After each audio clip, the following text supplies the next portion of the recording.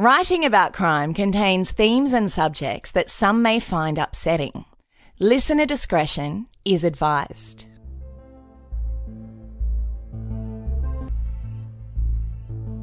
I am your host, Bonnie Lee, and this is Writing About Crime. Today, we will be talking about Karla Homolka, so please don't leave me. On April 30th of 1992, Kristen is found unclothed in a ditch along a rural road in the north end of Burlington, Ontario, and remarkably, her hair is cut off. It was Roger Boyer who discovered her while driving his truck out to look for scrap metal. He pulled over to inspect what he thought was a pink rolled-up carpet, but turned out to be a person left naked and deceased, about 12 feet from the road. He drove to the closest farm and called police. He claimed he was not immediately cleared as a suspect, and even after having given prints made of his footwear and tire treads, police continued to periodically question him about the finding for over half a year. Later, it is discovered that the Bernardos washed her hair before cutting and discarding it. Her face was badly battered, and Kristen French is quickly identified by an old rowing injury that left her missing the tip of her left pinky finger and a piece of dental wear in her mouth. The investigators are now functioning under the belief that this and Leslie's murder are related. Kristen's parents are notified, and they're in such shock that her mother, Donna, says that her dad aged almost in the moment, saying, "What I saw was an old man." It was devastating that she had been so close to home, yet there was nothing they could do to help her. The local church organized Kristen's service, and the community covered the costs. The family wanted the event to be special, and nearly 3,000 people attended. Even the media was there for the service, which the family didn't appreciate. As time progressed, the media became more aggressive in trying to get the story, and some had a more sensational angle that upset the family. It felt like the respect was all but gone when some outlets began to report leaked information. The family was concerned that they would hurt the investigation, and it's around this time that Van Smiernis is struck by the similarities between Paul and the rapist's profile. He also notes that the rape seemed to slow down when Paul moved to St. Catharines. He knows the police need to be told about this lurking suspicion. He's haunted by a memory of when he and Paul vacationed for his bachelor celebration. Paul had made odd comments about attractive girls on the beach that were unsettling, like, "Wouldn't you like to abduct her and rape her?" He also had brought a girl up to the hotel room for sex, and when she scratched him with her fingernails in a moment of passion, he lost his mind. He yelled and swore at her, totally overreacting to the minor scratches, and immediately kicked her out. He went from celebrational and the big party guy to crazy in such a small time frame and over such a minor thing. It left Van unsettled. Now, seeing things from a distance, he knew something was up with his friend, Paul Bernardo. Less than 2 weeks later, on May 12th of 1992, police attend to Paul and Karla's home to question Paul in the investigation. Paul is now on the radar for the murder of Kristen French. He's calm and collected while questioned and doesn't raise any immediate flags. He gains confidence as time passes that he has eluded the investigation. And later, the following June, Karla attempts to leave Paul and calls her parents to bring their van so she can take some belongings. When they arrive, Karla is crying and upset, while Paul, apparently drunk and defiant, is yelling and swearing. They start loading up Karla's things, but Paul asks Karla to please come inside so he can talk with her. She feels a threat of exposure when he threatens to reveal her involvement in the murders. She believes Paul when he tells her he will show the video they made the night of Tammy's death to her family. Carla comes out to the van and tells her mom and dad that her and Paul are going to settle things and decides she will not leave him. After they're gone, she is of course beaten. Time passes and it appears to them that things are cooling down slightly. It won't last long though, because Paul's government checks have now run out and he's drinking himself drunk daily while staying up all night making his rap music. The couple soon initiates a solicitation to change their names, claiming Bernardo is too ethnic and Italian sounding. They settle on Teal as their legal name. They choose it in homage to the serial killer character in the 1988 film Criminal Law. The couple continues to roleplay for the camera regularly, as Carla plays a character of one of their victims to seduce Paul. He would enhance the experience by watching tapes from his collection during their playtime. If Carla was struggling with this, you would never know from her behavior on the tapes. The name change won't distance them from their conscience, or perhaps just paranoia, because Carla begins to hear unexplained noises in the home. She's convinced the house is haunted. She hears Paul calling her name, and he's adamant that he had not. They both began to hear banging coming from their basement. Carla goes to Lori, a local psychic, for advice, and she suggests pouring ammonia in the drains and flushing it through the plumbing while chanting for the spirits to leave their home. Carla was not fully sold on the idea, but convinced Paul to try, and for a short time it seemed that the harassment haunting had simmered. Only later, the sounds and voices returned to haunt the pair. Perhaps related, or maybe not. Paul does at one point take an overdose of pills in an attempted suicide. Carla later argued that she got him help and didn't leave him to die because she's not the killing type. But Paul was now hounding Carla to go with him to find another girl. She's pushing back and doesn't want to go through with another abduction and possibly murder. But Paul is losing patience with her, and the abuse is getting worse. He breaks her down with cruel treatment, one time even throwing her down the stairs into the basement and leaving her in the dark. As she yells out in pain from the fall, he taunts her, saying, "Leslie is coming for you. She's down there where I cut her up." Anything will trip him to beat her, and his fuse is blowing all the time.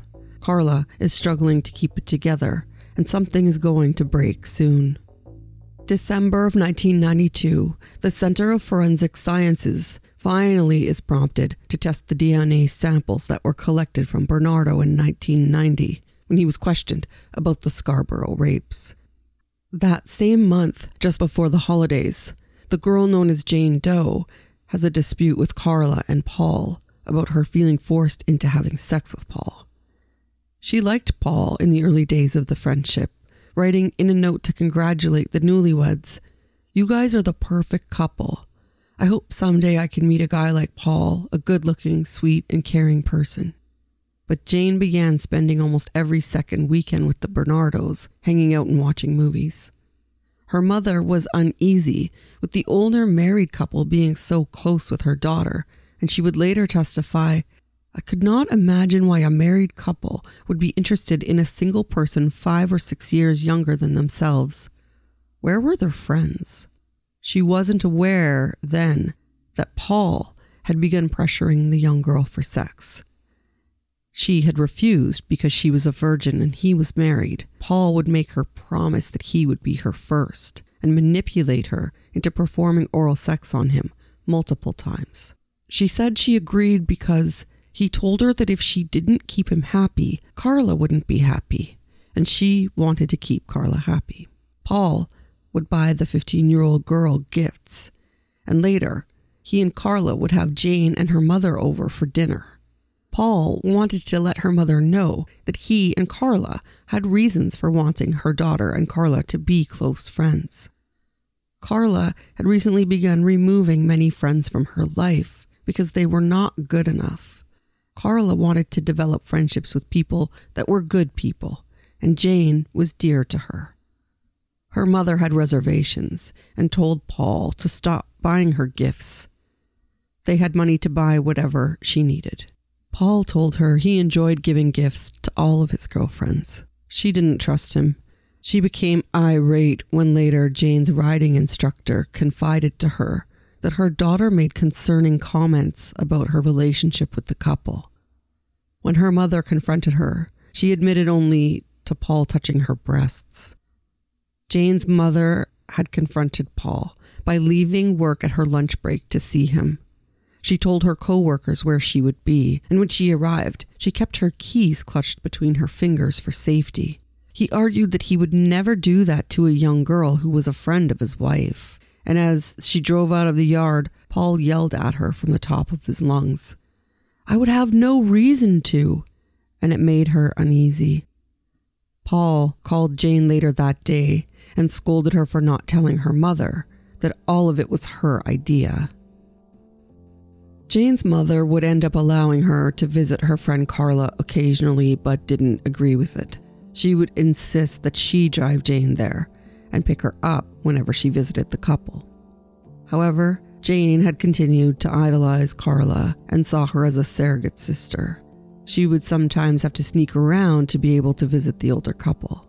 Jane tells Carla that she's upset with Paul's unrelenting pressure, and she had met her limit when he told her she was worthless and didn't deserve to live. He had gotten angry and threw a photo of her on the ground and made Carla go upstairs to the bedroom. Jane contacted her mother to pick her up, and while she waited for 45 minutes for her mother to arrive, Paul stood at the top of the stairs staring down at her. It made Carla very nervous about bringing extra attention to Paul, and so it was the last time that Jane Doe will have anything to do with the couple. In late December of 1992, Paul beats Carla severely with a flashlight. She has severe black eyes and markings all over her arms and legs. She still goes to work on January the 4th and explains her injuries away as the result of a car accident. No one believes her, and co-workers contact Carla's parents. On the advice of her co-workers, mother, and her sister, she leaves Paul, and she decides to be treated at the St. Catherine's General Hospital. She's encouraged to file charges against Paul, and she's photographed with brutal bruising around both of her eyes. The photos are shocking. The blow to the back of her head was so severe that it caused both of her eyes to turn black and bruise. In the full body photos taken, it is noted that Carla is wearing a Mickey Mouse watch. Early on in the investigation, it's believed that the watch belonged to Kristen French. It was missing when they recovered her body, and when Carla is asked about it later in interviews, she goes white and loses composure. It must have just rattled her, because later it is claimed that the watch was broken and burned in the fireplace. She's discharged after 4 days and decides to stay with an aunt and uncle in the Brampton area so she's safe.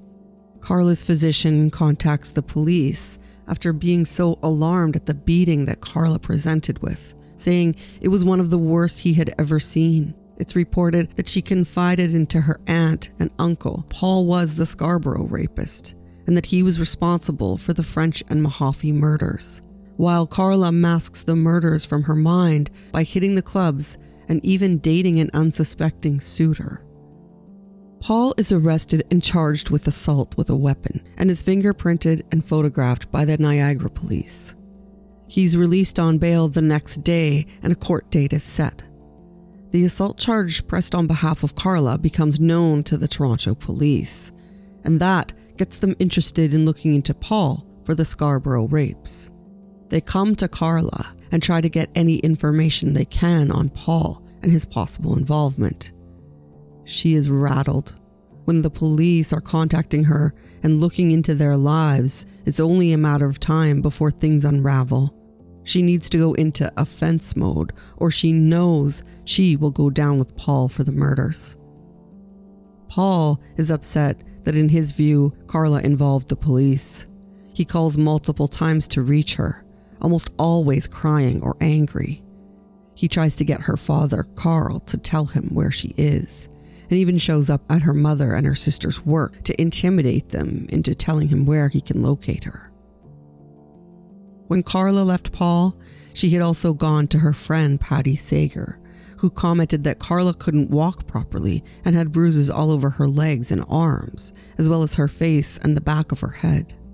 Patty felt terribly for Carla and how serious her injuries were, but also noted that Carla was a natural actress who could turn her emotions on and off in a moment. She could go from laughing and excited to crying and hysterical at the drop of a hat, saying she fooled a lot of people. It seemed, however, that Carla was badly hurt, as even her uncle Calvin told the media that her injuries were alarming.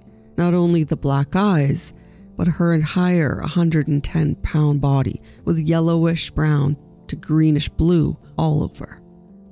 Carla is now gone for good and will not return to the couple's home in Port Dalhousie. It takes a month, but Paul Bernardo's DNA is finally matched with the samples related to the Scarborough rapist, and the Centre for Forensic Sciences cautions the Toronto Metro Police. His phone is tapped, and Paul is put under surveillance 24 hours a day. February 5th to the 13th of 1993, not only is Paul's father convicted on sex-related charges in Scarborough, but Carla is now communicating with the Toronto Sexual Assault Task Force. They visit her at her aunt and uncle's apartment, and in the beginning stages, she wasn't cooperative. They grill her for up to 5 hours about Paul, and they push for details. At one point, even asking her where Paul had his hair cut or if they had a barber set at home. They press her about Paul possibly being responsible for the multitude of rapes that occurred in Scarborough, and at one point, the worst she divulged about Paul was that he was a cigarette smuggler. Although she did disclose to her aunt and uncle that Paul was blackmailing her and referred to a videotape. With the advance insight, at this point only considered a victim of Paul's, Carla obtains a lawyer. And accompanied by her lawyer, George Walker, she and her aunt reveal that Paul is a Scarborough rapist and asserts that he's responsible for the murders of French and Mahaffey. She tells them Paul forced her to help him through the entire process. Her lawyer will go on to request that she be granted full immunity to disclose the details for the investigation, and in return, she will plead guilty to manslaughter charges in both murders, reveal all details that she knows, and testify against Paul at his trial. Her lawyer suggests that she serve 5 years for each charge. The request is denied almost immediately. They will be singing a different tune when they gather the facts of evidence and prepare to charge Paul. On February 16th of 1993, one of the recorded Jane Does are interviewed by officers, hoping that she can provide details and be a witness in the case against Paul Bernardo. The next day, Paul is arrested. He's interrogated for over 8 hours, and he requests a lawyer several times during questioning. And it's later determined that because he was not provided one, his charter rights have been violated. None of the conversation is admissible at his trial. On February 19th of 1993, police began a 71-day search of the Bernardos' home in St. Catharines. They're joined by Inspector Vince Bevan, who's in charge of the investigation. As they execute their search warrant, they rip through the entire home. They dismantle several walls and even do some digging in the ground of the foundation of the building, where they suspect that Paul Bernardo had dismembered one of his victims. They gather as much evidence as they can, finding handcuffs, a hunting knife, a list of victims in the Scarborough rapes, books that present deviant sex, and a videotape that contains images of Paul and Carla both having sex with one and possibly 2 different young girls that they could not yet identify. One of them is assaulting Jane Doe. Unfortunately, they don't locate the videotapes that were hidden in the bathroom above a light fixture. The recorded evidence of the rest of Carla and Paul's crimes. On February 24th, Carla is arrested and her sentence is reduced. Her trial is set for June 28th, and the next day, her request for a divorce from Paul is granted. On March 5th, 1993, Karla Homolka is admitted to Northwestern General Hospital, and Dr. Hans Arndt is to complete a psychiatric assessment. The assessment is so involved that she remains in hospital, meeting with the physician until April 23rd. While there for the assessment, she writes her family a letter taking responsibility for Tammy's death. She claims to hate herself for lying, and that they may hate her, but both her and Paul are responsible for her death. She describes her abuse and that Paul was controlling her. And although the death was accidental and she tried to help Tammy, she now was so full of guilt that she'd considered ending her life. She decided against it, claiming she didn't want to put her loving family through the death of another daughter. She claims she stayed with Paul and allowed the abuse to continue because she felt she deserved it. She goes on to close the letter saying she never wanted anything to happen to her Tammykins, and that she didn't expect forgiveness because she can't forgive herself. The letter reads like a preemptive strike before they find out the details, and Karla knows that will eventually happen. In the meantime, Paul's father is put in jail for 9 months, with 3 months of probation for his sexual assault conviction. And then that April, Karla finds herself living with her Uncle Calvin and her Aunt Patricia. They disclose Karla's confessions about Paul and Karla's crimes, as it falls under the hearsay category. It does, however, open up Karla for murder charges. Just as Karla manifested, a deal will be pushed whereby she will be the prime witness in the case against Paul, while securing herself from being pulled into that vortex.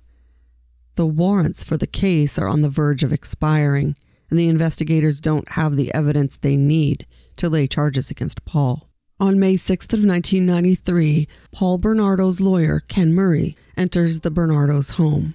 Under the direction of his client, he retrieves the 6 8mm hidden videotapes. He secures them for his client and doesn't disclose that he has them in his possession.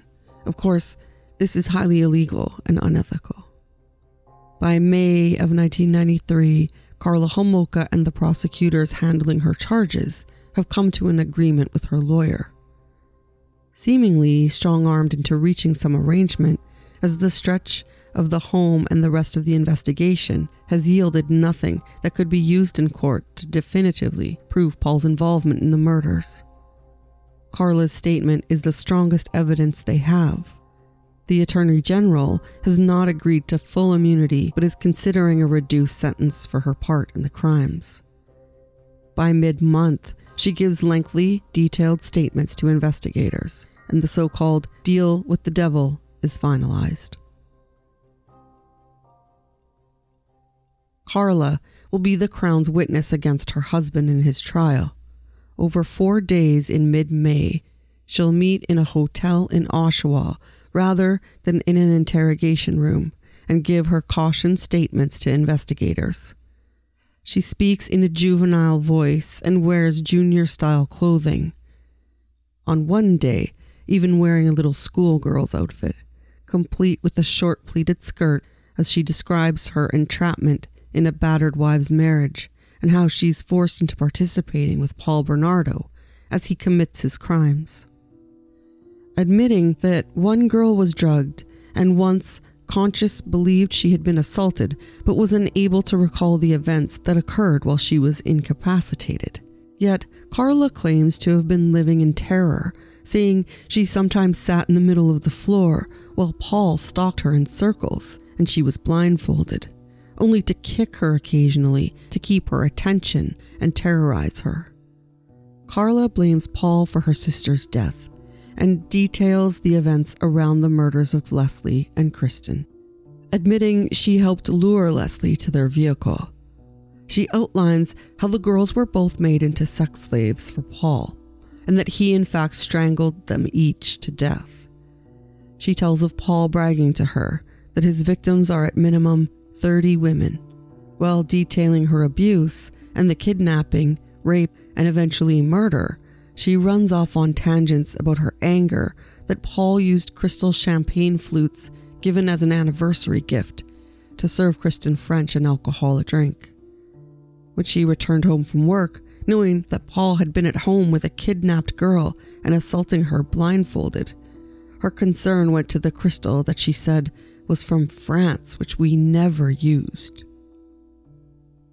On May 18th, she's arrested on 2 charges of manslaughter. She appears in court and waives her right to a preliminary hearing. It's decided that she will be committed for trial. Karla is released on bail and is seen going to bars in Burlington, partying and looking for hookups. By May 19th, Paul is finally charged in the murders, 2 counts each of first-degree murder, kidnapping, forcible confinement, and aggravated sexual assault, and 1 count of committing an indignity to a body. On June 17th of 1993, Karla attends 57 Bayview Drive and walks investigators through the home, which has been virtually gutted by this time. She speaks in an odd tone, sounding almost childlike, and is again dressed in a little schoolgirl's outfit. She seems eerily focused on what would seem to be of not a great significance considering the situation. She inquires about damage to the furniture during the search, asks if her perfume samples were removed by Paul's lawyer, as she shows investigators where Kristen French was cleaned up and her hair cut off after her murder. Even as she walks investigators to the basement, describing how Paul carried out the murder of Leslie Mahaffey, she asks, "Can I ask you a question? Can I have that book, or does it have to stay here? My sister wants it." She appears annoyed when she's told everything in the home has to remain where it is. On June 28th, Karla's trial and plea agreement is entered at the law courts and the process begins. She will be prompted to describe all of the events as well as undergo several mental health examinations. She has managed to secure a deal before anyone even knows of the videotapes showing her guilt and direct involvement in all 3 murders. On July 5th, Justice Francis Kovacs orders delay on publication of most information from Karla Homolka's trial. On July 6th of 1993, Karla pleads guilty to 2 counts of the lesser charge of manslaughter in the Ontario Court of Justice. She will be instructed to serve only 12 years, 5 for each of the Mahaffey and French murders, as well as a tagged 2 years for her sister Tammy's death. The details of her statement of facts are under a publication ban by Judge Kovacs to protect the case against Paul Bernardo. If there is any belief that her statements created an unfair trial or unfair conditions for Paul, it could jeopardize his conviction. But the media is very discouraged. The photo and letter Paul and Karla placed in Tammy's casket is discovered in July, when Tammy is exhumed for forensic tests. Dr. David McAuliffe, a forensic pathologist in the Toronto's coroner's office, would examine her remains to determine if the manner of death shows similarities to the Leslie and Kristen murders. Karla's parents would instruct the police not to place the photo or the letter back in after their tests were conducted. On October 6th of 1993, while serving her sentence, Karla writes to her lawyer, George Walker. She is now aware of the videotapes most likely, and suddenly her memory is refreshed. Aware that she invalidates the plea agreement if she's found responsible for causing the death of any victims, she informs her lawyer that she now remembers an assault that she blocked out. She informs him of the Jane Doe her and Paul assaulted 6 weeks after their wedding. Although the victim was freed, Karla knows she called 911 when she lost consciousness, and then called again to cancel the request. Karla is now nervous her plea deal will be nullified. She asks her lawyer to take care of it. And in early December, she's visited by police on an unrelated matter, and she tells them of the recent recollection. She discloses her calls to 911. By February 2nd of 1994, police interview Homolka to gain her statement on the details of the Jane Doe assault. February through March of 1994, Carla is interviewed for the hearing where she will testify against Paul Bernardo. She's in those meetings during a 5-week period where she becomes well versed in what she will say and how she will respond in court. It's on February 25th that her request for divorce from Paul is granted. On March 30th, 1994, the preliminary hearing is cancelled for this date because the Attorney General prefers indictment against Paul for the 2 murder charges. And in May, he adds preferred indictments against Paul for the Scarborough rapes, the manslaughter of Tammy Homolka, as well as the Jane Doe charges, and those involving the other victim. On May 4th, the trial of the murder and related charges begins at the Ontario Court of Justice, and Associate Chief Justice Lesage presides. At the end of the month, defense counsel begins cross-examination of Carla at the Prison for Women in Kingston, Ontario, and continues to revisit her during June and July of 1994. 9 charges in total, and Paul pleads not guilty to all of them. By September 12th, Ken Murray quits as Paul's lawyer. He'd planned on using the tapes on Carla during the preliminary hearing so that he could gather testimony that was usable during Paul's trial. Now that her preliminary was cancelled, Paul wanted to change tactics and claimed that he never met Leslie or Kristen, and that he had nothing to do with their deaths. He was pressuring his lawyer to destroy the tapes so he could present that defense. Mr. Murray decided to leave his client, and John Rosen took over the defense. When he's granted an application to withdraw from the case and submits the videotapes to John Rosen, the video evidence is finally turned over to the Crown prosecutors, and they see it on September 22nd of 1994. That late September into early October, the videotapes are reviewed and the assaults are seen on video. It's now clear Carla was a willing participant in many of the assaults, and less of a victim as she had presented. Chief Justice Lesage calls for jury selection to commence on May 1st, 1995, and on November 7th, John Rosen requests that a trial be held outside of St. Catharines because of the intense media coverage. A few days later, Justice Lesage agrees. By February 8th of that year, Carla's lawyer is informed that his client could possibly be facing charges in relation to the recalled Jane Doe assault that she brought forward. A few weeks later, police show her the applicable videotape and collect another statement from her. Nearly a month later, rather than moving forward with the charges, it's determined that it's not in the public interest to lay charges for the offenses committed against Jane Doe. Carla's plea deal remains intact. The jury is selected for Paul's trial during that May from a pool of 1,000 people, and by May 18th, his trial is underway. In prosecutor Ray Houlihan's opening statement, he describes Paul as a sexual sadist and puts forward the idea that Carla was beaten and battered and continuously blackmailed. Paul was the one who killed the victims.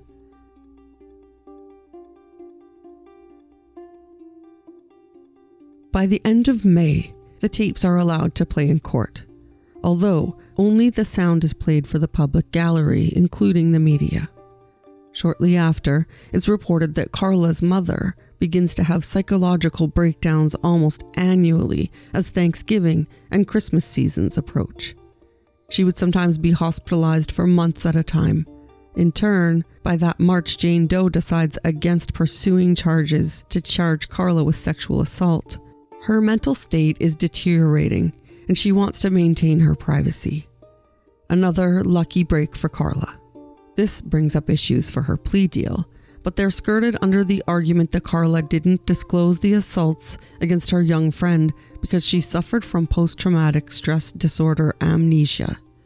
Her lawyer worries this could back up on their case if she's considered ineffective as a witness against Paul at trial. Between June 19th and July 14th of 1995, Carla is set to begin her testimony against Paul in court. Shortly before, She writes to her friend Mary Luton, whom she had worked with at the Martindale Animal Clinic in St. Catharines. She writes, "Dear Wendy, I'm letting my bangs grow. After all, I want to look my absolute best when I go to court and see Paul. I want him to drool when he sees me." Although Carla's close friend Kathy Ford from high school testified she was no longer able to continue her friendship with Carla because her letters from prison showed no remorse. Carla's peer Wendy from the Martindale Clinic was able to extend more sympathy for Carla on the witness stand, commenting, considering she too knew the Jane Doe that Carla seduced into coming to her home twice, and both times drugging and assaulting her with Paul on videotape. Wendy had known Carla since only October of 1993, but had seen early on that Paul was abusing her. She testified that she saw bruising on Carla all the time on her wrists, neck, hands, and even on her ears. Carla would make unbelievable excuses about the bruising, saying that her dog Buddy played too rough with her and knocked her around sometimes.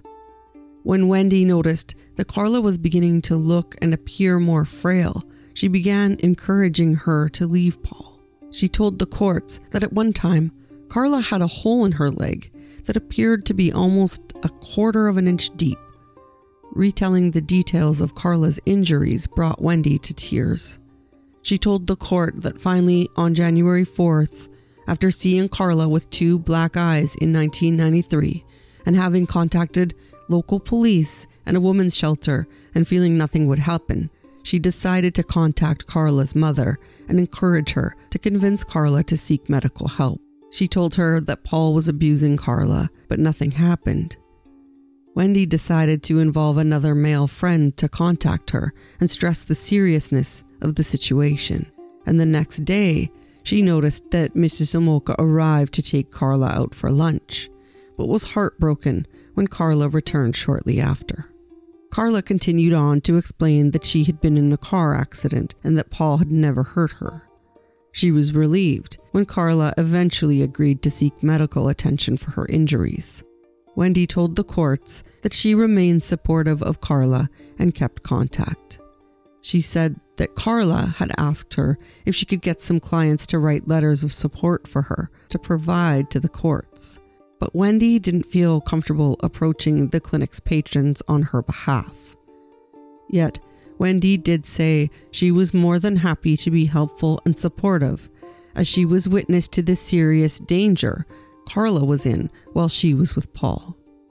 Letters exchanged between them demonstrated some of Carla's perception on the events, writing the people that hate her don't understand the real story, and that she was not a bad person. She was a battered woman who had to stay submissive as Paul strangled the 2 victims. She puts to Carla in cross-examination that she participated, and is even seen beating Kristen with a mallet while she was being strangled. She denies the assertion. On August 4th of 1995, the Crown rests its case. The trial has been 3 months and seen 86 witnesses. The following day, the defense has Bernardo on the stand. He admits to kidnapping and raping the victims, saying he has an out-of-control sex slave. However, he claims he was not even in the room when they perished, putting all of the fault for that on Carla. The defense would close, agreeing that Paul is guilty of kidnapping, rape, and confinement. However, suggests that the Crown did not prove their case in the murders, pointing out Carla is not a reliable witness, even taking one step further and pointing out that Paul had never been involved in any murders until he met Carla. The deaths were accidental, and Carla was the killer. On September 1st of 1995, Paul Bernardo is found guilty of all 9 charges. He's found guilty of the first-degree murder of French and Mahaffey, and on September 15th, he's sentenced to life in prison. He will not be eligible for parole for 25 years. The courts then designate Paul Bernardo as a dangerous offender. This makes the possibility of parole in the future almost impossible. Paul Bernardo appeals the conviction and is granted a public defender. The main objection raised is in regards to the testimony of Carla and the legal use of her witness statements. 2 jury members wholeheartedly believe that Carla was a battered wife and a victim of Paul Bernardo. They send her family letters of support after the trial. Faced with protests and petitions in late 1995, the Ontario government ordered an inquiry into Karla Homolka's plea bargain arrangement with the Crown. Retired Ontario Judge Patrick Galligan, whose official ruling deemed the plea bargain both necessary and proper, embraces the if-only theory in the Galligan report, his inquiry into the Homolka deal. We all know that had the videotapes been available to the authorities on May 14th of 1993, the Crown would never have made this resolution agreement with Karla Homolka. And if only that were true, but that wasn't the case, according to the people who hammered out the deal. Michael Code said so at the time. In May of 1995, Michael Code wrote a memo in which he says the videotapes would have made little difference to the outcome. Homolka cooperated with the police, telling them about the existence of the videos and describing their contents. Had they been found earlier, wrote Code, instead of 12 years, the sentence might have been 14 or 15 years. In April of 1996, the Ontario court rules that the videotapes used to convict Paul Bernardo must be destroyed when their legal use is no longer necessary. Now that the trial has concluded, the tapes should be destroyed. That July, the inquiry into the Bernardo investigation is finally completed. It highlights mistakes made by the police during the investigation, as well as departments that were not willing to share information due to petty rivalry, preventing them from working together to identify Paul Bernardo in a timely fashion. Another important point is the delay in processing the DNA samples that Paul provided in the earlier part of the investigation. In January of 1997, Paul's defense attorney is charged on 2 counts for his error in not turning over the videotapes of Paul and Karla's crimes when he first had possession of them. The charges are for obstruction of justice and for possessing child pornography. By the following June, he is acquitted of the charges. That summer, Karla is transferred to the Joliet Institution in Quebec, when the Kingston Prison for Women is closed. The prison is sometimes called Club Fed for its less restrictive rules. In Joliet, Homolka begins a sexual affair with Linda Verano, a transgender man who was serving time for a series of armed robberies. Verano was not an avid reader and didn't watch the news, so she was not in the loop about the notorious Karla Homolka in the beginning. Karla encouraged Linda to complete her studies and had a 3-year relationship with her. It was reported that Linda fessed up to a crime not connected with her in order to stay with Karla in prison. Linda was set to have reassignment surgery, and Karla confided in her psychiatrist that she felt it was not a homosexual relationship, as Linda identified as a man. Dr. Robin Menzies agreed and felt the relationship was not that unusual. Yet, he did note that Karla hid the relationship from her family and other doctors she interacted with. However, Linda found the sexual aspect of their relationship somewhat unusual, claiming that Karla liked to be tied up and play a game that she felt was a simulation of rape. When she writes love letters back and forth with Linda in prison, she uses similar baby talk and airhead type short sentences, as she did when she wrote love letters to Paul. Yet, when corresponding with author and journalist Stephen Williams, she's well versed with a high capacity of complex ideas and has exceptional comprehension and communication skills. She seems to adapt to fit her audience, almost giving away her manipulative personality. This comes as no surprise, knowing that people that were close with Carla, or even just associates, had observed her ability to adapt her personality quite drastically depending on the situation. In March of 2000, Paul's request for a new trial is refused by the Ontario Court of Appeal. It is then elevated to the Supreme Court of Canada, where in September of that year, his leave to appeal is denied. October 9th of 2000, Carla is happy at the Joliet prison, but Corrections Canada want her to go for a psychiatric examination and move her to Saskatoon, Saskatchewan. Her lawyers try to argue that it will be too dangerous for Carla to be moved to the maximum security prison, but they fail to convince the courts. Her move is the beginning of the end of her relationship with Linda. The following January, Carla is transferred to a Montreal psychiatric hospital to undergo more treatment at the Sainte-Anne-de-Plaine Institution, a maximum security prison where she meets Jean-Paul Gerbet, a 38-year-old man from France who was serving a life sentence for strangling his girlfriend, Kathy Caretta, whom he moved to Quebec to be with. He had a serious and violent past, a drinker, and was well known as a manipulator, similar to Paul Bernardo. He was charming and devious. Chantal Munir had claimed that Carla exchanged sexualized letters with Gerbet, and another inmate said she had witnessed the pair stripping at a prison fence, fondling each other, and even exchanging underwear. Chantal added, "She is still a sick woman. She likes sick men." Carla and Gerbert would leave each other little love letters in common areas where the female and male population would have to use at different times. Carla kept a nude photo of Jean-Paul in her cell, which was discovered during a search. At the same time, Linda had purchased $3,000 in Victoria's Secret undergarments for Carla, believing that they were still in a relationship.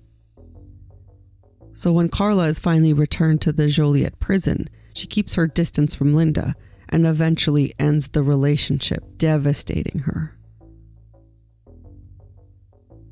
In November of 2001, Carla tells a journalist and author, Stephen Williams, in written correspondence between the two, "The more time that passes, the more I'm haunted by everything. I can't even talk about the details of what happened anymore. Before, it was almost like telling a story where I could take the emotion out of it, but not anymore. Now it's way too real." She denies ever being serious about Linda, claiming she may have had something with her, but it was long over, and denied being involved with Jean-Paul. On December 16th of 2004, 3 years later, the National Parole Board rules that Carla must complete her full sentence, ending on July 5th of 2005. That April of 2005, Michael Bryant says Carla will not be charged in the murder of her sister Tammy when she's released, even though she had written a letter to her parents confessing that she was involved and was on video participating. In fact, she held the cloth of Haldane to her face, which was deemed to be the cause of her death in the final analysis. On May 19th, a new law is passed by the Canadian Senate that requires violent criminals to give DNA samples, and it is inspired by the pending release of Carla.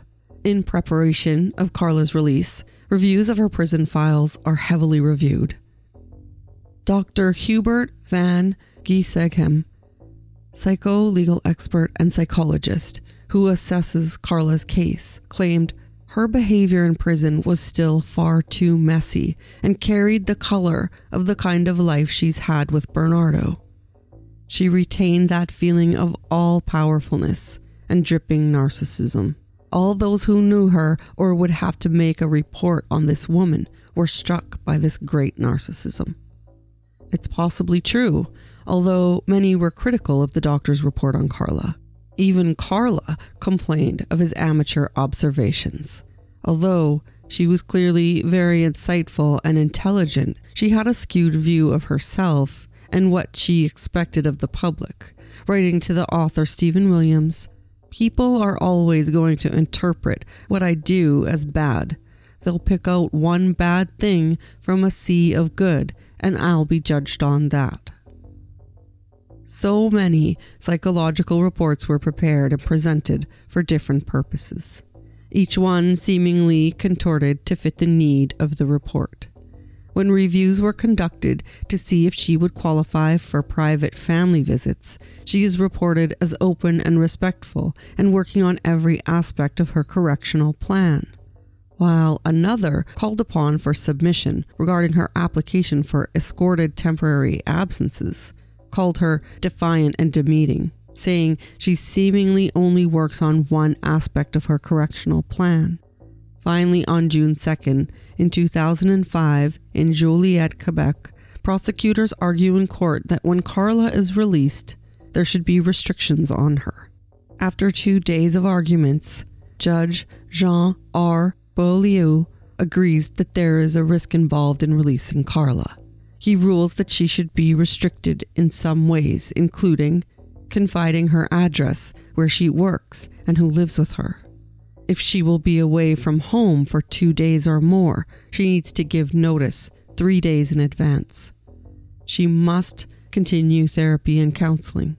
She cannot consume drugs or alcohol, and she cannot be around people under the age of 16. He also says any name changes must be submitted to the police, and she cannot be in contact with any violent criminals, and is restricted from contacting Paul Bernardo or any of the victims' families. Carla makes a request with the courts that the media be prohibited from revealing details about her life after she is released. Her request is denied prior to her release, and on July 4th, Carla is released from prison and arrangements are made to have her driven out of prison to avoid the media. She's whisked away and hours later appears on television giving an interview on the Canadian broadcasters SRC, a French channel in Montreal. On the program, she admits that she prefers to stay in Quebec as the media coverage there is far less intense. The ever-cunning Carla was wise enough to brush up on her French and requests that all legal communication, including government documents and psychological assessments, be in her first language, French. And Carla continues to have her lawyers fight for her privacy. In August of 2005, Carla is discovered in the suburbs of Montreal working at a hardware store. Her employer, Richard Lapointe, had apparently offered her the position in the months before her release. Richard claims he had been given a second chance in life and regularly helped people fresh out of prison to get their lives back on track. He contacted Carla's lawyer several times to make his generous offer known to the inmate.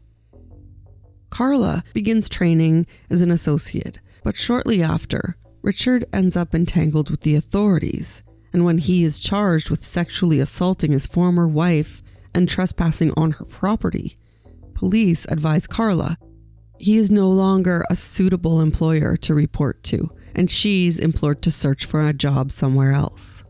Lapointe is kind of an off guy, and he ends up revealing her location to the news, and he also reveals he had made recordings of their conversations. He accuses her of breaching her conditions by contacting someone with a criminal record and coming into contact with children, citing instances such as Carla had a lesbian lover in prison named Stevia Claremont, who was convicted of murder. She had a troubled son, and Carla was trying to help him out. He also said Carla would agree to watch his 2 sons, aged 9 and 14, for an hour. He claimed she did not disclose that she was violating her restrictions by being in the company of underage children.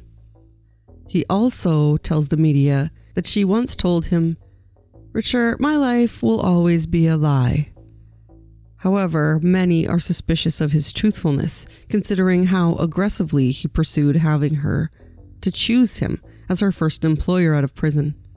Although it seems strange, Carla's lawyer had previously told the media that she had received many emails and letters, as well as phone calls, from people who wanted to offer her a place to live, They've offered apartments, jobs, and money to my client, all from generous Canadians who wanted to help her with her social rehabilitation. Carla moves on and again disappears. Shortly after, Richard claims he's stabbed in the back by a stranger outside of his home at night. Rona, the company that owned the hardware store, decides to close the location rather than just let go of LaPointe. It helps to avoid all of the media attention on them, and considering it was one of their smaller stores with low sales, it made the most sense in terms of damage control. The Quebec Justice Department ends up ruling that Carla did not breach her conditions and there will be no pending charges against her. On November 30th of 2005, the conditions imposed on Carla for being considered a risk to the community by a previous justice member are overturned. The lawyer representing the families of Leslie Mahaffey and Kristen French are devastated by the decision. On February 13th, 2 years later, an anonymous tip reports that Carla has given birth to a baby boy at St. Mary's Hospital in Montreal, only 2 years after she's released from prison.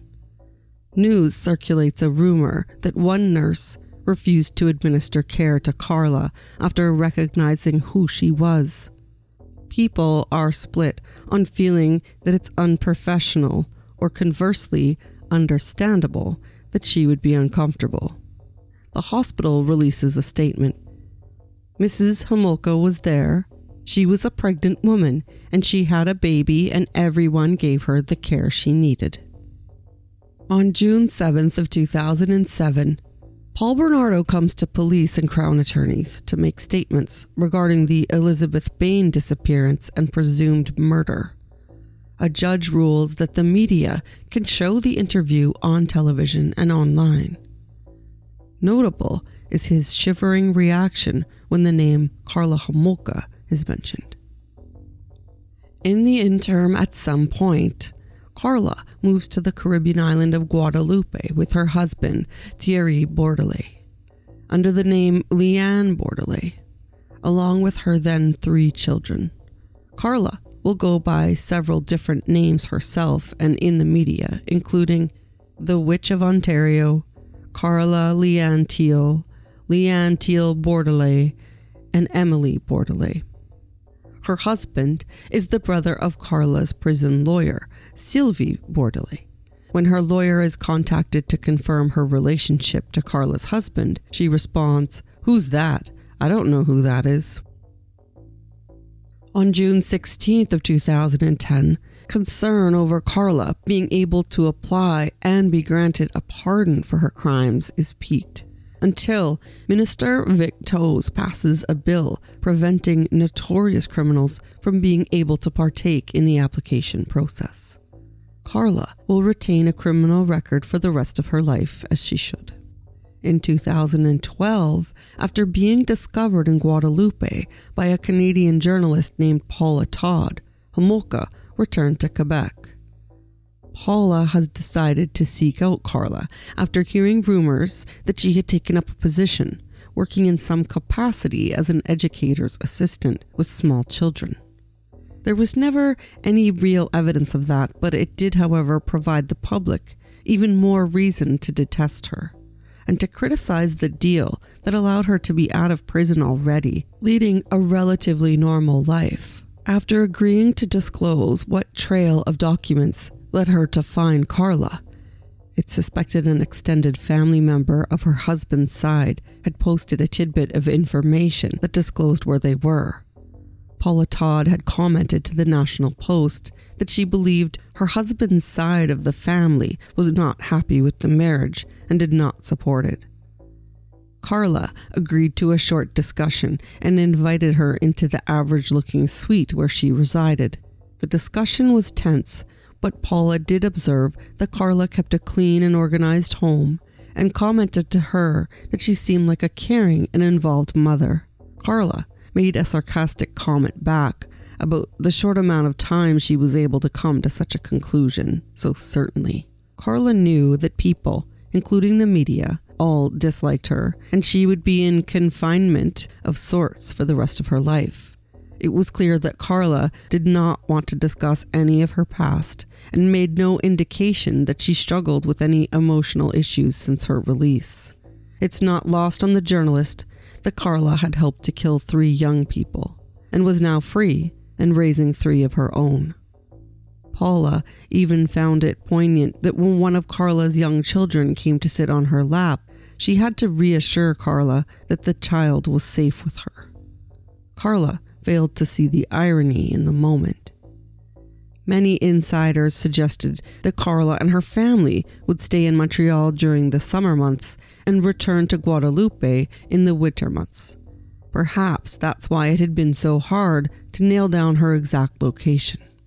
If people were curious about Carla's ability to mend fences with her family, their doubts would be quashed when her sister Lori's little boy is featured on Carla's online shop, Bébé Dessous, modeling her handmade baby gear. When some customers determined that Carla was the one running the online company, she was unable to keep it running, although some commented it was a shame, as her homemade items were well crafted.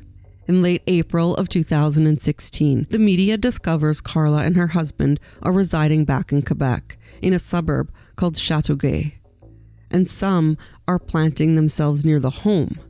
Carla comes out yelling at them to get off of her property. Neighbors discover that she's living in their community and begin to comment to the press. One who had no idea she lived next door saying, "I feel very sad for her children." Some commented on their disgust having Homolka around, while others expressed her right to privacy and that she should be left alone to raise her family. Others were demanding she move. The next day, a local reporter is waiting in the driveway of Carla and her husband's home. He is clearly annoyed at the unwanted attention. When asked how he feels about the neighbors being unhappy knowing that Carla Homolka is living in their neighborhood, he quips, "If they are worried, all they have to do is move," stressing that it's a free country for them to live where they wish. Has anything happened over the past 10 years, so why are they worried? I don't see why they are worried. The Châteauguay mayor, Natalie Simon, tells the media that the attention is unpleasant, but there is really no way to know who is buying property in the municipality. And although they're in the spotlight now, something else will come along and the spotlight will move along with it. Until then, she assured the community that mechanisms were in place to ensure the safety of all community members.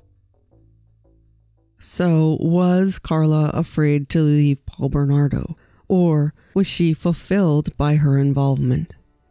Psychoanalysts have drawn the connection between Carla and a syndrome known as Bonnie and Clyde syndrome, or hybristophilia. It appears that some element of a paraphilic disorder is in play with Carla.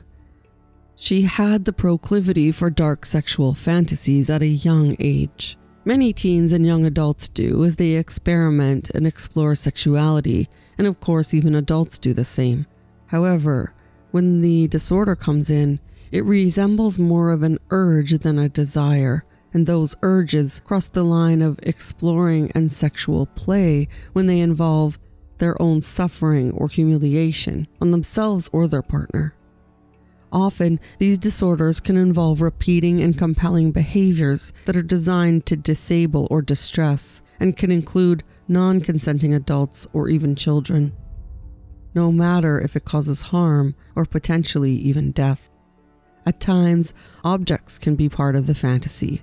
We know for Paul this was the case, as reports of his early rapes included him inserting twigs into his victims, and later, a wine bottle seems to be a recurring item used in the assaults, and Carla was also involved. This sounds very much like what observers have reported about both Paul and Carla, but in Carla's case, there is always this angle of victimization, and that the suggestion that she was under Paul's control rather than seeking to fulfill her own fantasies. Others take it a step in the other direction, concluding that her participation was consensual and that she most likely includes a hybristophilic tendency where her arousal comes from partners that commit violent and offensive acts. Usually, you hear of this more in terms of people who are not necessarily participating, but feel an attraction to dangerous people's character. You see them in the news, women and men declaring their admiration for serial killers and other brutal criminals for no reason other than the dangerousness of their crimes.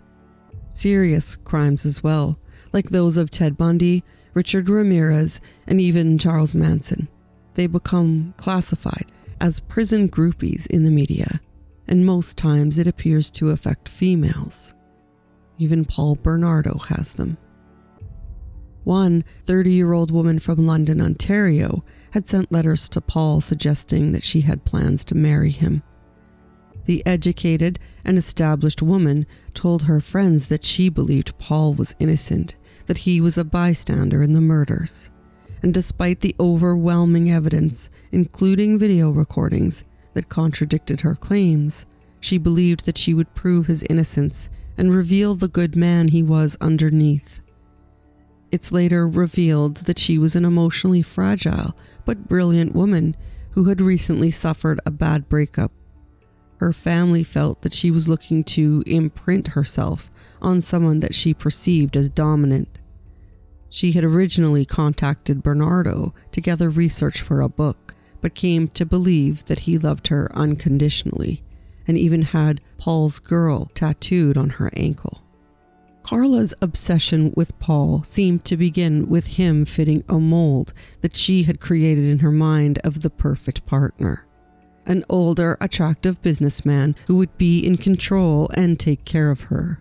As he chagrined her and earned her affection, he began to normalize deviant sexual acts and pull away from her when she didn't fall in line. For most, this would signal a time to end the relationship and move on. But for someone like Carla, stubborn, focused, and determined with the ability to manipulate, this may have presented as more of an excitement or game to keep his attention.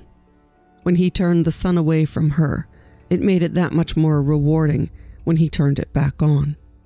That's a powerful synergy.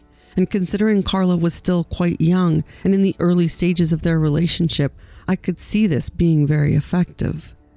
When Paul implied that he may reconsider the marriage, Carla delivered the young Jane Doe that she befriended through working at the veterinary clinic to bring him back in, no doubt to prove her worthiness. It would keep him entangled with her, and that was the goal beyond anything in her life. She even called the girl a wedding gift. She used the same method for assaulting the girl that she had used on her sister, and knew how easily that had gone wrong.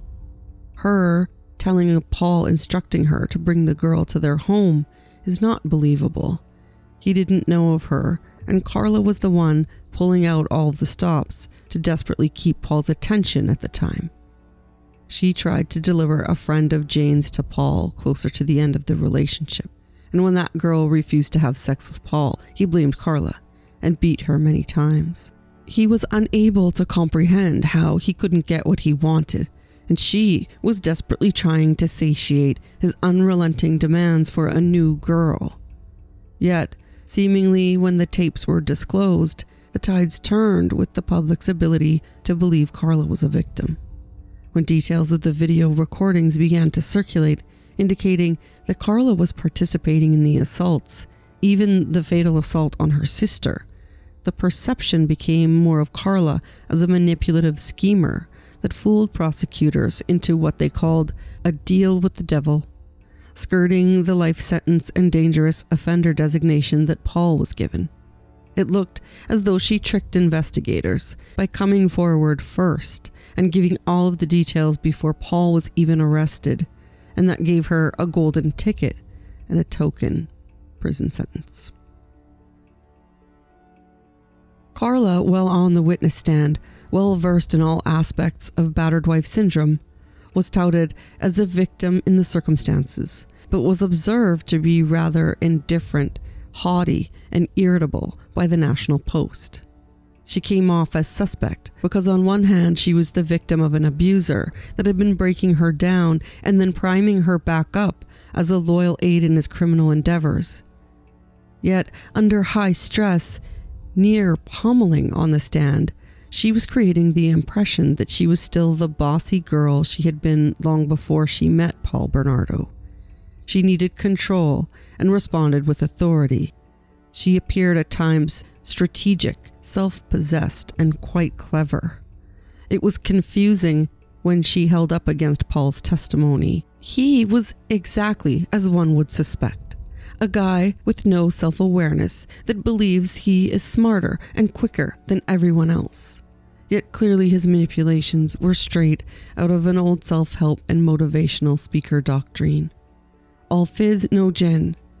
Where Carla was more slippery, and once the public was aware that she had broken the agreement of her plea deal and became aware that the tapes made her testimony unnecessary to prosecute Paul Bernardo, the belief was that she should be sitting right next to him at the defense table. In fact, even the Judicial Inquiry Justice Patrick Galligan was unable to decide if Carla's participation was voluntary.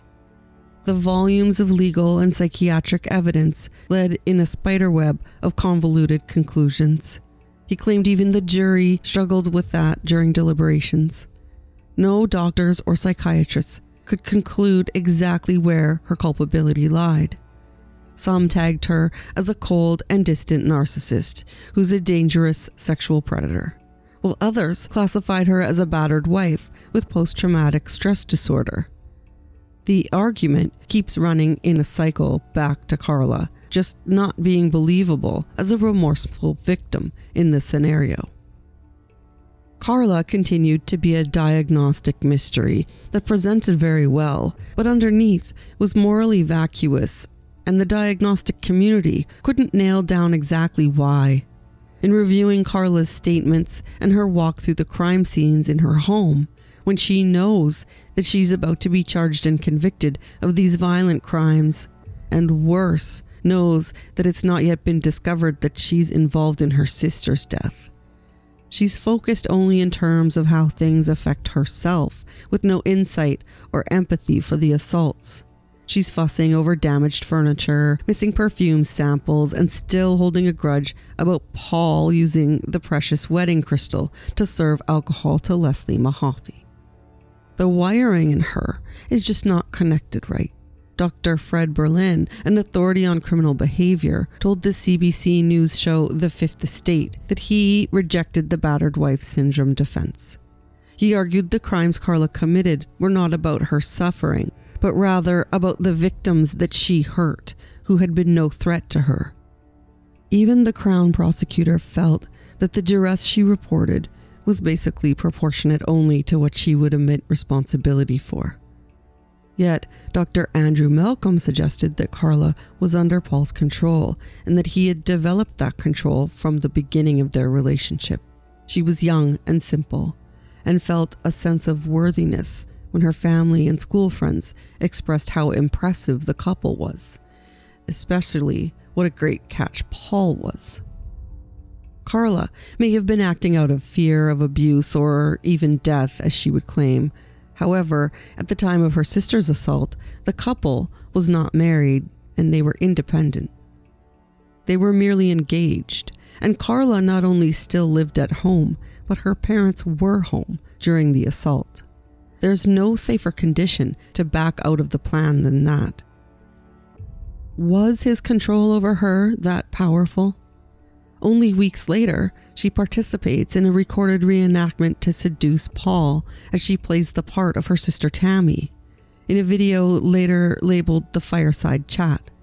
He berates her again, saying she better act into it and not fuck up like she did with Tammy, ruining his video.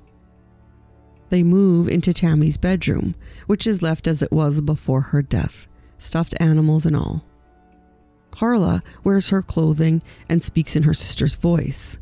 She has a brown paper bag that holds 3 pairs of Tammy's underwear. The couple rub their faces on them, and Paul stares at Tammy's graduation photo during most of the recording. He even addresses Carla as Tammy, and her reaction is vapid and playing along, at ease in the moment. The ugly fact is, during the recording of the actual assault against Tammy, Carla does participate. Paul directs her to perform sexual acts, and she obliges. However, there again is the disconnect in Carla's insight during the assault. She doesn't appear to indicate at all that she's struggling with watching or participating in the rape of her younger sister. Her negative reaction and disgust is only registered when she complains her sister is menstruating and that she finds things that she's directed to do unpleasant. When she says it's gross to Paul, he pauses the recording, and when it resumes, she's obliging again and submissive, but she comments several times that he needs to hurry up and seems to be rushing him early on to get things over with. She encourages him to wear a condom, but puts up little resistance to his refusals. She's concerned about being caught, not about the abuse, stopping out of empathy for her sister. Paul had first suggested using simple sleeping pills to knock out Tammy, but Carla took a dangerous turn by securing the Halcion. She claimed it was because she feared her sister would wake up during the assault. Carla was more than aware of the fact that in using any anesthetic, administering after a person has consumed food or beverages will contradict the drugs. The consequences will most likely be death. Tammy vomiting and inhaling was a predictable event. Carla would have been well aware of that. Never mind the obvious fact that the drug is to be administered by vaporizer, not a cloth.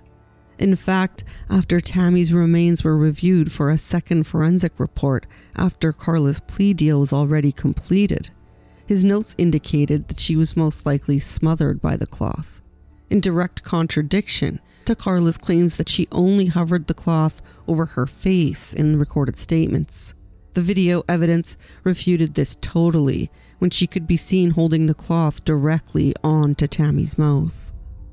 I don't want to labor the point, but if you consider in the mind of Carla, where do you think her thoughts are going to when the assault is nearing its conclusion and Carla knows that she will now have to live in the home with Paul and her parents and her younger sibling, just waiting for them to have any indication the two of them assaulted Tammy after drugging her? Was it an accident that she left the cloth on Tammy's face and then lied about touching her face with the cloth to investigators? She makes a point of not only telling but showing in her statement that she hovered the cloth over Tammy's mouth so she would inhale the vapor, but the autopsy indicated she was smothered. The pooling of the anesthetic proved that there was excessive liquid introduced into Tammy's system. Carla's plea included the clause that would be scrapped if later any evidence were to come to light that she was directly responsible for the death of any of the victims, taking the breath of any of the girls. So in her statements, she seemed to be astutely aware of that fact. Years into her sentence, she would at first write that she feels responsible for Tammy's death, but would eventually change her mind and only say that she bears some responsibility.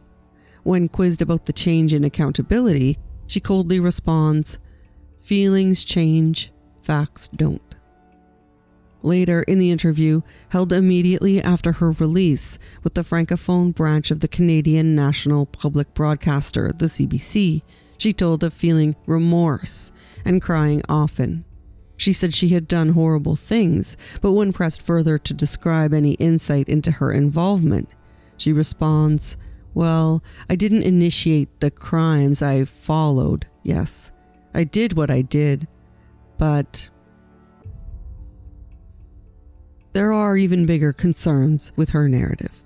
While Paul was unequivocally a dangerous and violent sexual sadist whose treatment of his victims was inhumane, many point to the fact that until he was entangled with Carla, he had never murdered his victims. It's likely that Paul would have continued to escalate in his crimes as time went on.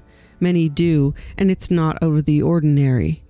However, when you step back, it's notable that he was the one acting out of desire to keep a victim for as long as possible. He coveted the brutal sex acts, no doubt, but he had always spoke of his desire to retain a sex slave. His fantasy was never to extinguish them. His fantasy was to keep them. He envisioned the dream of a mansion or sometimes a farm where he would keep women forever, there at his disposal.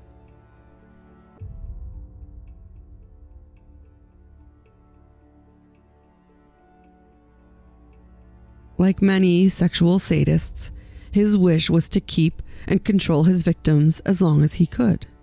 It falls in line with his reputation as a pack rat. He kept everything.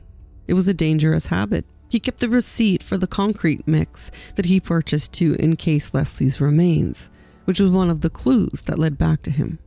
He kept items from his victims during the Scarborough rapes, and of course, anything he could of Tammy's after she perished. That's why the video recordings were such a personal obsession for him during the crimes. He wanted a collection of videotapes so he could relive the experiences over and over. It appeared his concern was focused on getting the best recording possible, not the assault itself, that kept his engagement. In fact, he often had problems keeping his attention focused enough to perform the assault while fussing over the recording. He was director, then actor, in that order. Risky behavior, considering these recordings would undoubtedly be the evidence that would nail his coffin. There is no doubt that he was diligent to avoid detection and prevent being discovered. He was focused on having Carla clean everything that the victims touched in the home, and even insist on Carla removing Kristen's hair and cleansing her body in case carpet fibers, body fluids, or anything in the environment of the crime were to lead back to them. He spoke of DNA and its ability to direct towards the suspect. He even knew they had his DNA in multiple forms, since back in the Scarborough days. He was cautious, but Carla was the quiet force that pushed Bernardo to see there was no other option than murder. While Paul was the one with the control, Carla was the one with the coercion, always guiding his thoughts to murder. She spells it out in her statements and on the witness stand in Paul's trial very clearly. She tells him they have to keep commitments with the family to avoid suspicion and to secure their alibis. And she's consumed with worry after Kristen French is kept for many days that when she has to return to work, she may escape. It was too much worry and fear that it would lead to getting caught. Her cold and unemotional reasoning seems almost robotic as she spells out the impossibility of any other options. Only after those statements does she qualify that reasoning was of how scared she was of Paul, almost like an afterthought. It's clear from her recall that she was not willing to see any other solution, rather than she was seeking any other way of resolving the situation. In fact, before Kristen was murdered, Paul had left once again to pick up their meal, an opportunity to let the girl free that she didn't take. I don't think it really matters who in fact murdered the victims. Paul and Carla were both implicit in their death. Clearly Carla suffered, and she was vulnerable to Paul's abuse and control. It isn't right to minimize the real effects of coercive control and the very real threat of violence, leaving a partner unable to make any decisions to act or reason outside of just staying alive. People can do unthinkable things when they're torn down and shredded apart, almost unrecognizable to themselves. I would never doubt that. What I do doubt is that Carla is any less responsible or accountable for the death of the 3 murdered women, including her own sister. She shows no honest remorse and in fact seemingly portrays indignance. She can posture and act offended by the media pursuing her and people's constant concerns about her being in their communities. People in her nice suburb were feeling terrorized when they discovered Carla had accompanied several school children on an outing as a volunteer parent, and once brought her family dog to visit her child's classroom and engaged with the students there. For all of the families and friends who share heartfelt comments and memories of the beloved victims, Tammy Homolka, Leslie Mahaffey, and Kristen French, Carla can never escape one simple truth. She will never be able to truly divorce herself from the historical connection between her and Paul Bernardo, a graying old man that uses Nutella to dye his hair in prison that he will only leave when his spirit is in hell. She can do her best to be a loving wife and mother, but there will be no escaping the repeated horror of the revelations as each one of them and generations after are recognized as the family of Carla Homolka, Paul Bernardo's wife.